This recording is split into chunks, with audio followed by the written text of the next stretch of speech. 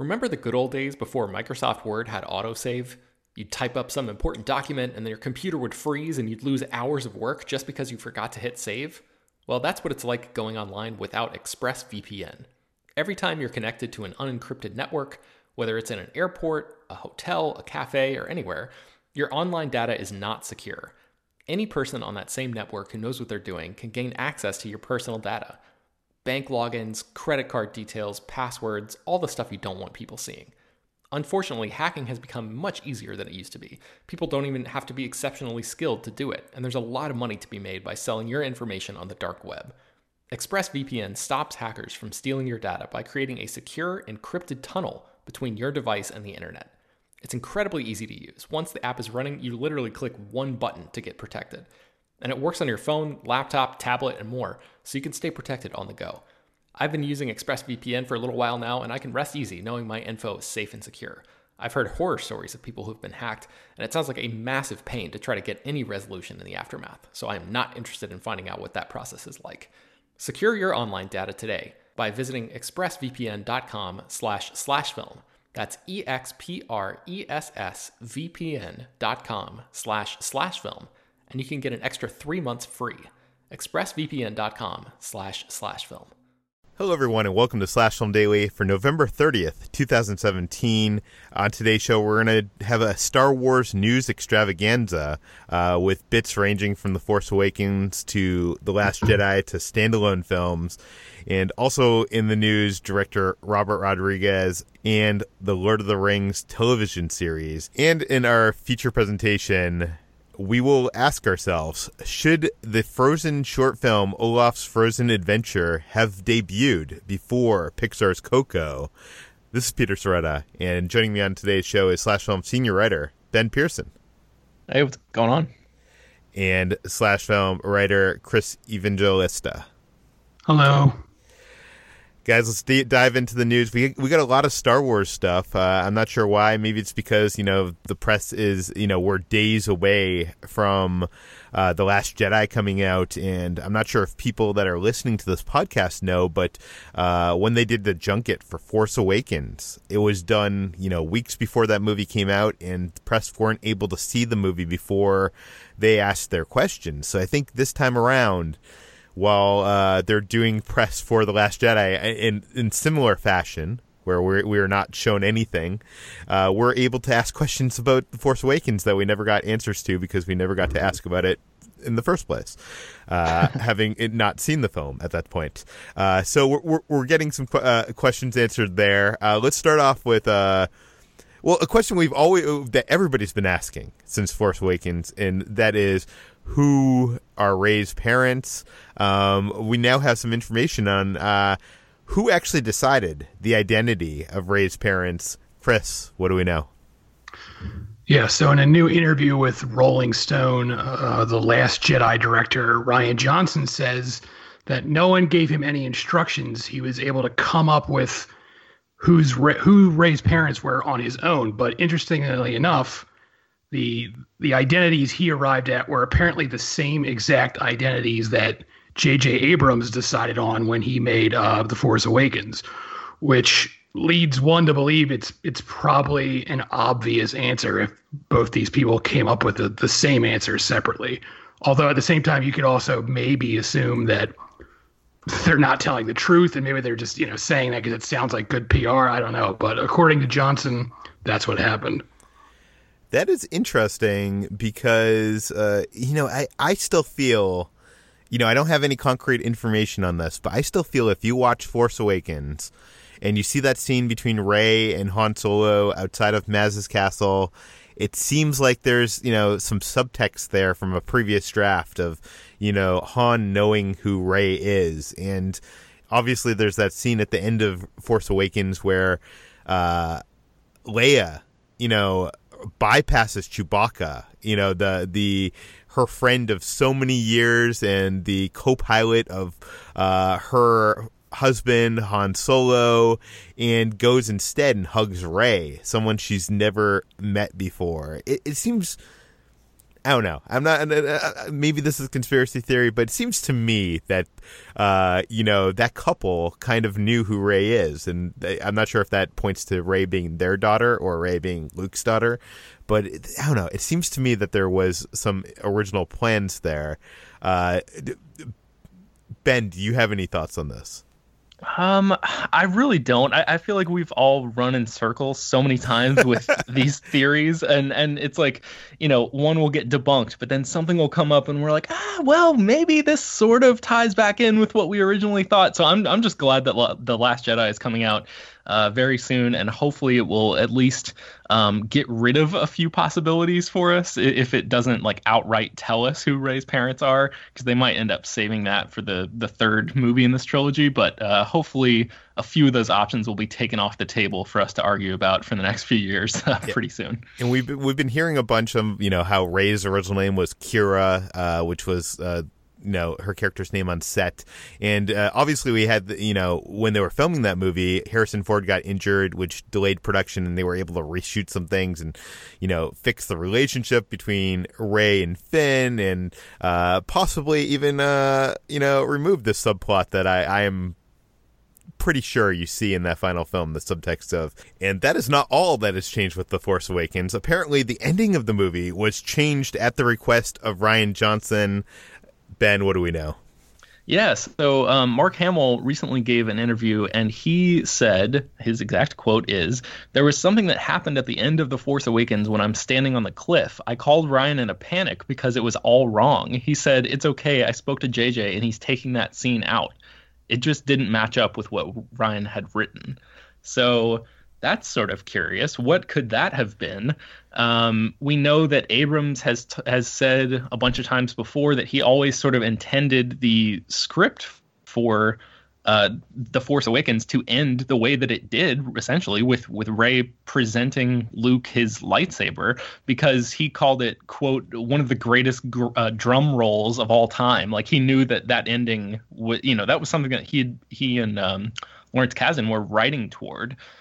So what could this? I don't know. And I think Mark has said when he first read the script that he was surprised when he got to the end of it that there was no line for him at all. Right. Yeah. So if there wasn't anything involving dialogue there, he says it was something that happened, and what could that have been? I don't really know.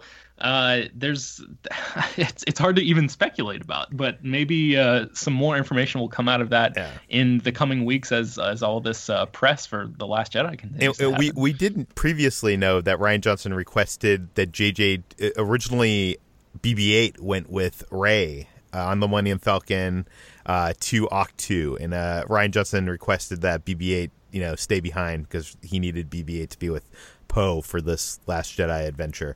I don't think that's what he's talking about here. What I'm betting it is, and I don't know anything, what I'm betting it is that originally Rey presented Luke with the lightsaber, and Luke looked at it and then ignited it. Is what I'm betting happened. I don't know. Would that be? And I mean, maybe that's. I think when we see the trailers for The Last Jedi, they're hinting at a reluctance from Luke, not only reluctance to train Rey, but also a reluctance to be part of, the Jedi. And I think right. So it could have been like an attitude shift, like something. That's why he said it's all wrong, was because the Luke that appears in The Last Jedi would not have been excited to ignite the lightsaber. Is that what you mean? That's what I think. I could be totally wrong. Someday we will find out. Yeah, that's a good guess. Yeah. Yeah.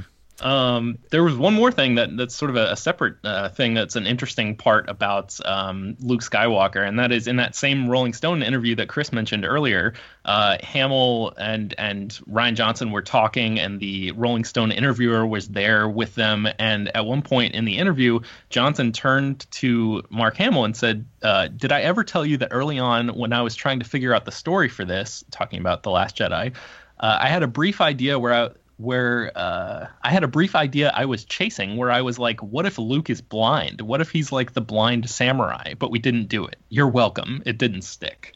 So that's an interesting thing. And I wonder if that would have been something that he would have had to speak with Abrams about to retroactively, change The Force Awakens in that way too, because otherwise it would be really weird if there was like a Luke Skywalker standing there on Ahch-To that had perfect vision, and then the next movie picks up immediately after that, and then he's blind all of a sudden. We don't know he has perfect vision. He kind of has this look of, I don't know, it's a multifaceted look, but it's almost befuddlement, I think, a little bit. Like, I don't know, maybe he could have been blind there. I think he could have pulled it off just with that, with that original ending.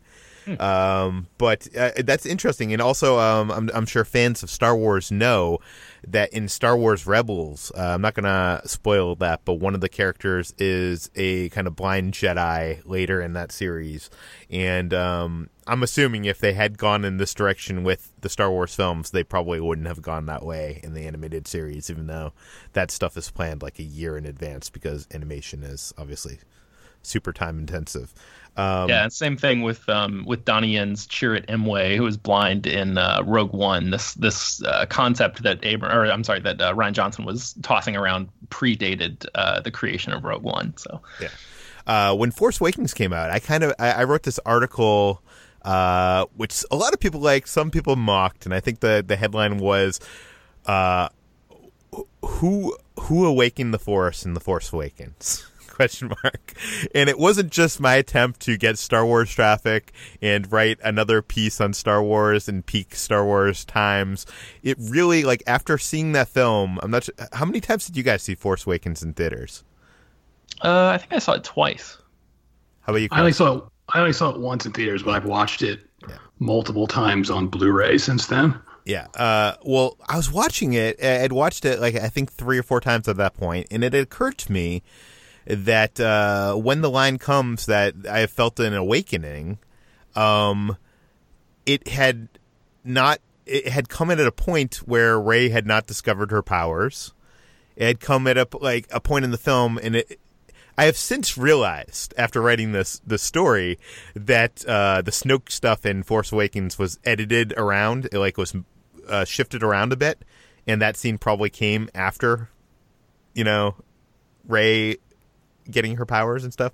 But anyways, this is a long way to intro into the fact that Adam Driver was asked kind of about that title, The Force Awakens, and who it is referring to. I think a lot of people assume it was referring to Rey, but he says kind of otherwise.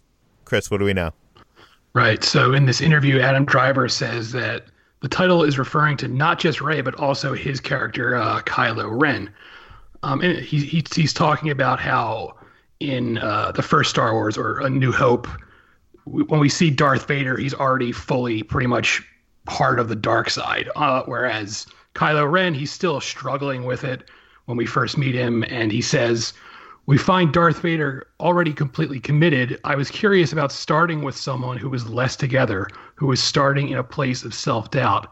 The title of The Force Awakens wasn't just referring to the light side, it was referring to the dark side as well." So there he is literally confirming that it's not just Rey, it's also his character and his still ongoing struggle, I guess you could call it, with his true nature.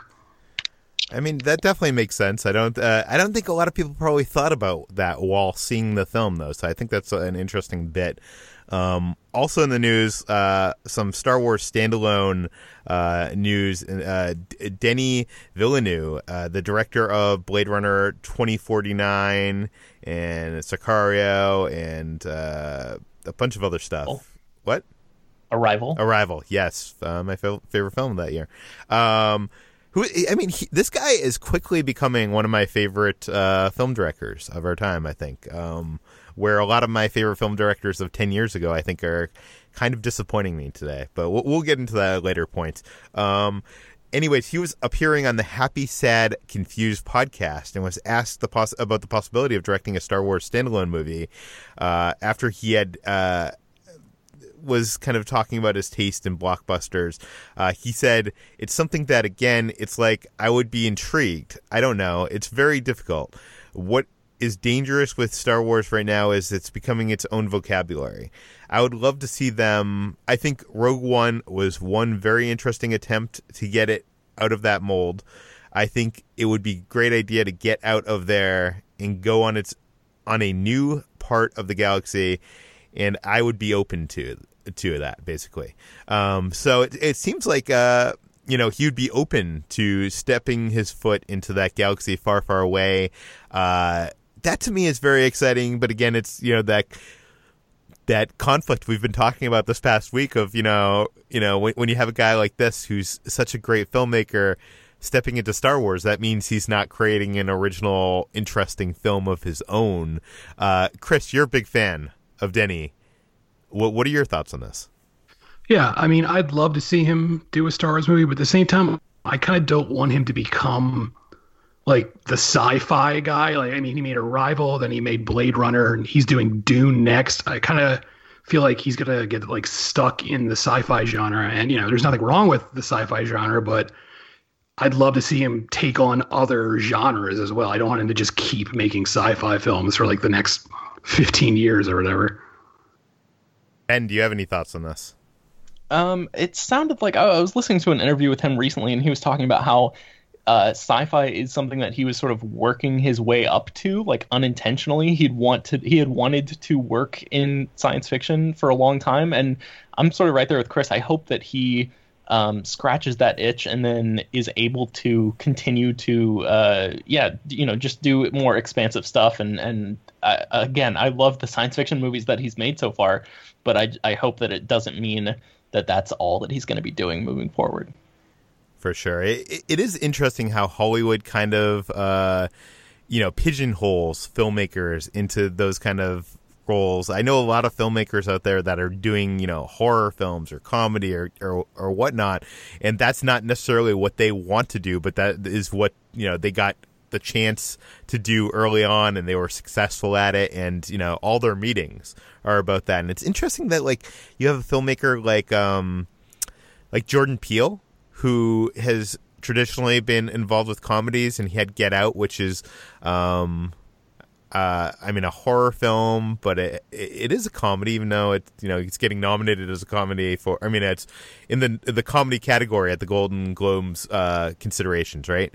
But it seems like something like someone like him, like Peele, is able to be given.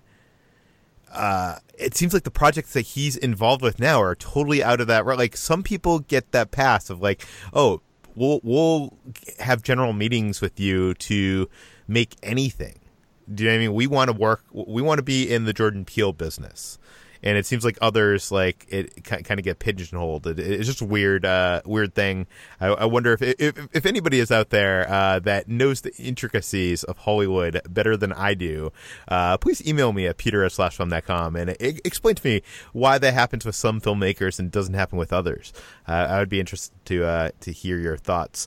But moving on. A director, I mentioned before, directors I used to be in love with have been disappointing me. One of the directors early in my love of film and independent film was Robert Rodriguez.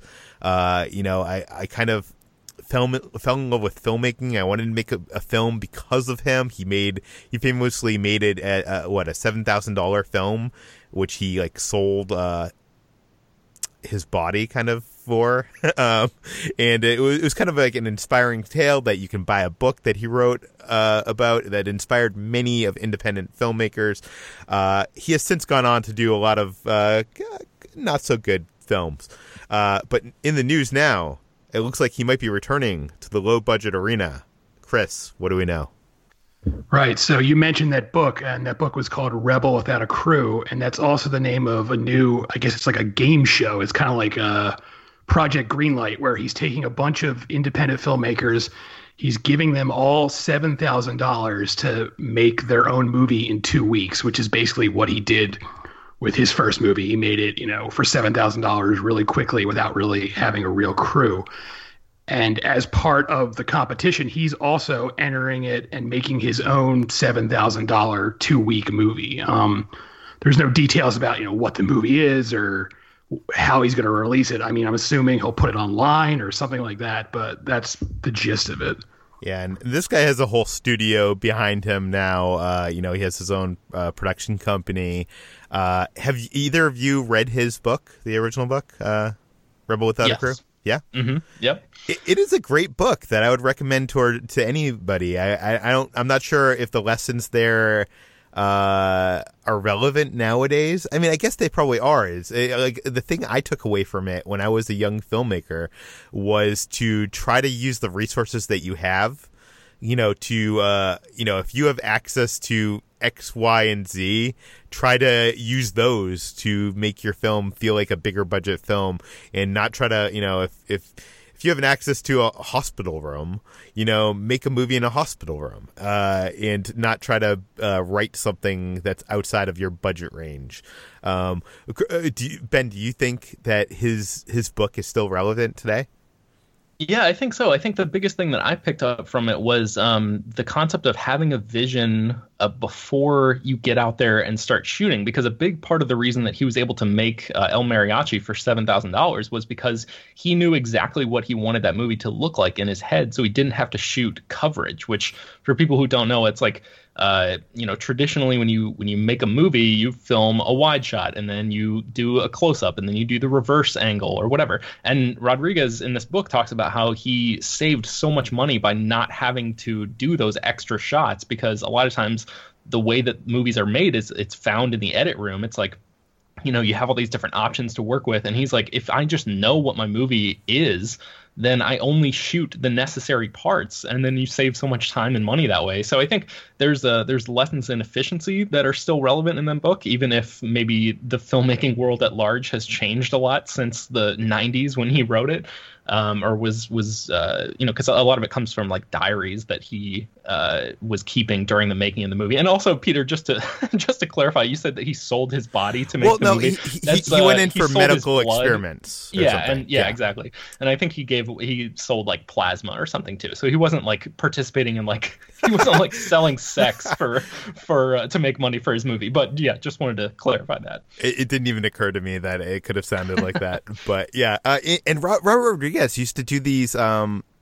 Chris, you're a big fan of home video and DVDs and stuff. He used to do these DVD bonus features that were like 10-minute film school or 20-minute film school on each one of his movies, where he would kind of like it was kind of like a video version of what his book does, and showing the efficiencies that he used to create that film. And it oftentimes, even when it was like a movie that I didn't love, it made me admire the work that went into it and how it was accomplished. Chris, do you have any experience with any of those features on his home videos?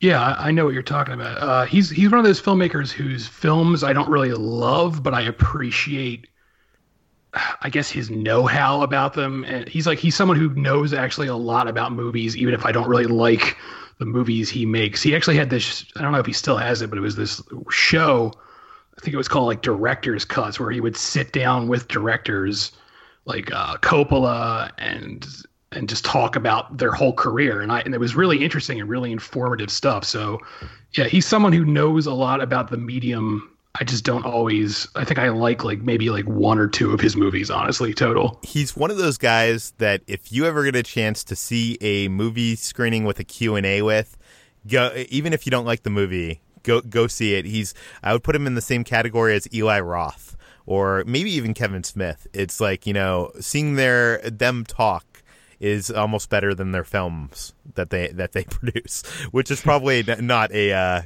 great endorsement of them, but who knows? We've been talking recently about the Lord of the Rings TV series, which is going to be coming from Amazon. As it turns out, HBO actually passed on the series before Amazon nabbed it. Chris, why did that happen? Long story short, the answer boils down to they didn't want it because they felt like they already had something with Game of Thrones. They also said they'd rather have their own IP than work with a product that is linked to someone else other than their brand, which is strange because Game of Thrones is ending soon, but I guess they're planning spin-offs and all that stuff. But that's what it boils down to. They didn't really want Lord of the Rings because they already had Game of Thrones. The first of those reasons, that it's linked to someone else's IP, are they talking about Peter Jackson's films? I guess, or I don't know. Because Game of Thrones is someone else's IP. They're adapting the book. Yeah.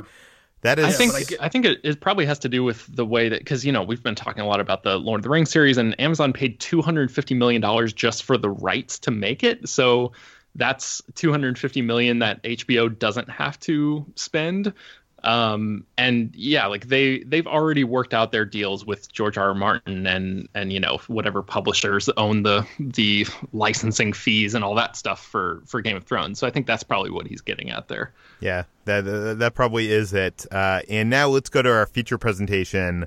Earlier in the week, Ben wrote this article, Hot Take, which wasn't so hot, actually, I think. No, it was a joke. Yeah, I think this is pretty much everybody who's seeing this movie, their take on this, and that is that Olaf's Frozen Adventure should not have debuted before Coco. So, Ben, why do you feel this way? So Olaf's Frozen Adventure is a 21-minute long featurette about Olaf and his friends discovering the true meaning of the holidays. Well, it's not a featurette. It's like a short film, right? Well, technically, the only reason I call it a featurette is because I interviewed the producer of Olaf's Frozen Adventure, and he corrected me. I referred to it as a short film, and he corrected me and said, no, technically it's called a featurette. It's like a throwback to featurettes that used to be made in like the 50s and 60s or something. So I was like, okay, excuse me, it's not a short, it's a featurette. That's the technical term that they're using internally to refer to this thing as. But for all intents and purposes, it's a freaking short film. It's just a really long one. But yes, my hottest hot take, which is the coldest take possible, the lukewarm take that everyone has, is that it was a really, really terrible idea for them to put this in front of Coco, because everyone hates sitting through a 21-minute long short film before they get to watch the movie that they actually paid to see.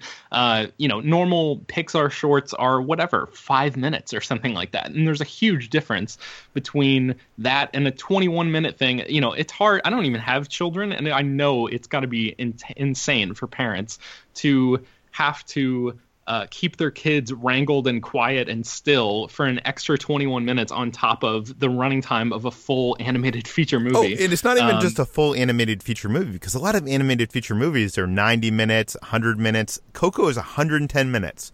So after your 15 minutes of trailers, you are sitting through this 22-minute feature, or this featurette, or whatever. It's a short film. We can call it a short. Yeah, you're sitting through this 22-minute short film, and then 110 minutes of a movie. Have you ever been? I feel like, okay, the group of us are seeing movies a lot in press screenings with a lot of adults and not many kids. Have you ever gone to see a Pixar movie? Or not ever, but have you recently gone to see a Pixar movie or like Disney animated film in a theater that is not press, like on a Saturday afternoon? No, I don't think I have.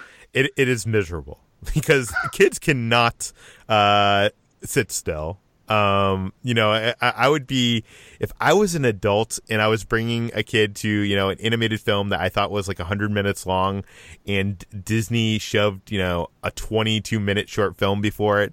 And, kids' attentions don't even make it through that 100-minute short film. Never mind, adding a short before it. That's just like torture. It's torture. Yeah, and the craziest part is this was originally developed to be a television short that was supposed to air on ABC. I think that's why it's 21 minutes, because 22 minutes is the perfect length for a half-hour TV program when you add commercials into the mix.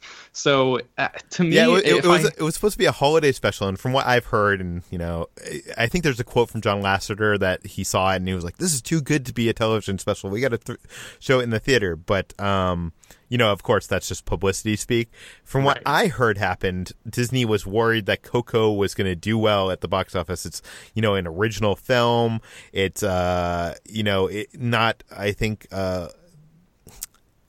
general audiences don't really have a connection with Day of the Dead, I think. So they were kind of worried about the box office prospects, and they were like, let's put a Frozen short in front of it. That will, and promote it, and maybe more people will go to see the film because of that. I think is the intention. I was speculating the same thing, and I hadn't even heard any rumblings about that. So it doesn't surprise me, because that seems like exactly what happened. It was like they didn't have enough faith that Coco would perform well enough, and then it seems to have just backfired in a huge way, because I've not heard a single good thing about this Olaf Frozen short, because everyone is just like so put out by having to sit through it beforehand. So for me, I actually thought it was fine. I didn't see it in front of Coco. I saw it on a press day where we went to the Disney lot specifically to watch the short and talk with the filmmakers about it. So I was like, oh yeah, this is like it's a pretty safe piece of like holiday filmmaking that is not offensive to any religion or anybody. It's a kids oriented holiday special. It's not really anything too crazy. I thought there were a couple funny jokes, a couple like decent moments in it, but I wasn't like angry about it. But I can totally see why people hate it so much, being tacked on to the beginning of Coco. It also makes me wonder, like they're working on Frozen 2. The kids who grew up and saw Frozen in the theaters, when did that come out? 5 years ago? Yeah, 2013, I think.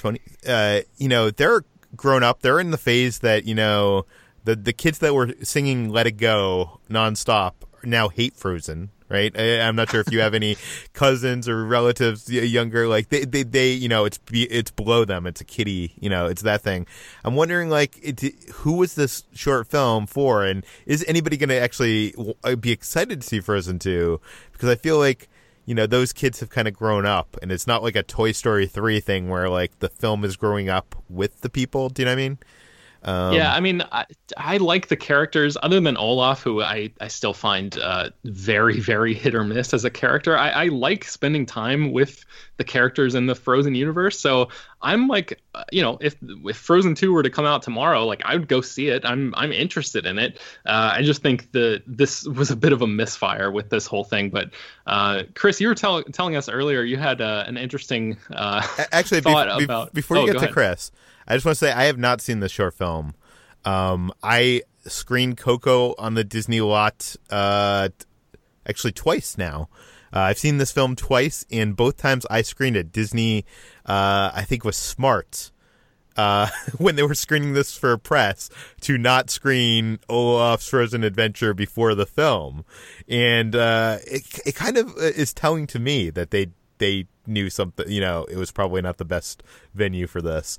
But I'm usually a fan of Pixar's animated shorts, and I was actually kind of disappointed to see that, instead of a Pixar animated short, they had this Disney featurette or whatever in front of it. But Chris, what are your thoughts on animated shorts before movies? All right, so I don't want to keep having this reputation that I'm this negative person, because I do like things. I swear, there are many things I like. But one of the things I don't like is when I go to see a Disney or Pixar film and there's a short in front of it. No matter what the short is, even if the short turns out to be really, really good, I don't care.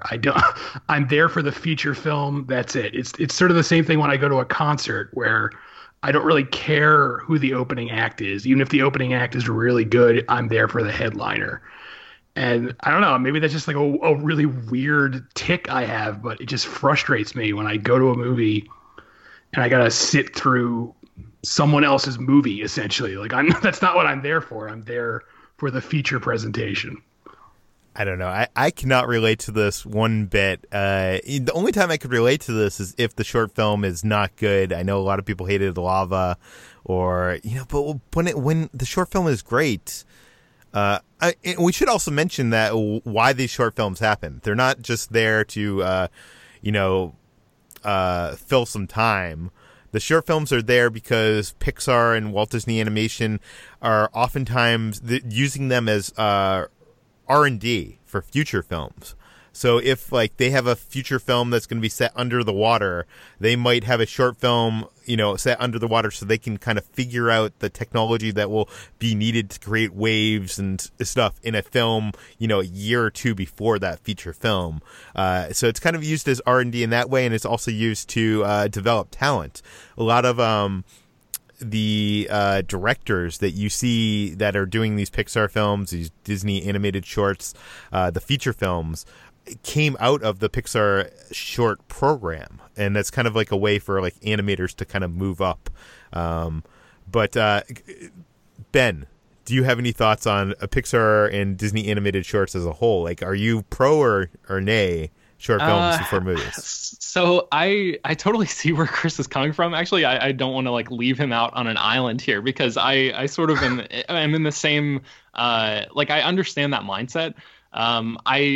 I think that especially when you have something like Olaf's Frozen Adventure in front of a movie, that's like the perfect example of why that mindset makes a lot of sense, is because you are there to see Coco. You don't give a shit about Frozen or whatever, this Frozen thing. But for me, I'm totally fine with sitting through Pixar and Disney shorts if they're if they're actually short, if they're 5 minutes or something, it's fine, because of exactly what you said, Peter. It's a way for these up and coming filmmakers to sort of show their stuff and to have an opportunity to show their stories to the world and potentially move up and make bigger and better things. So if that's the sacrifice that I have to make, sitting through 5 minutes of a self-contained story before the movie that I'm there to see, then I'm fine with that. And yeah, I feel like the concert metaphor.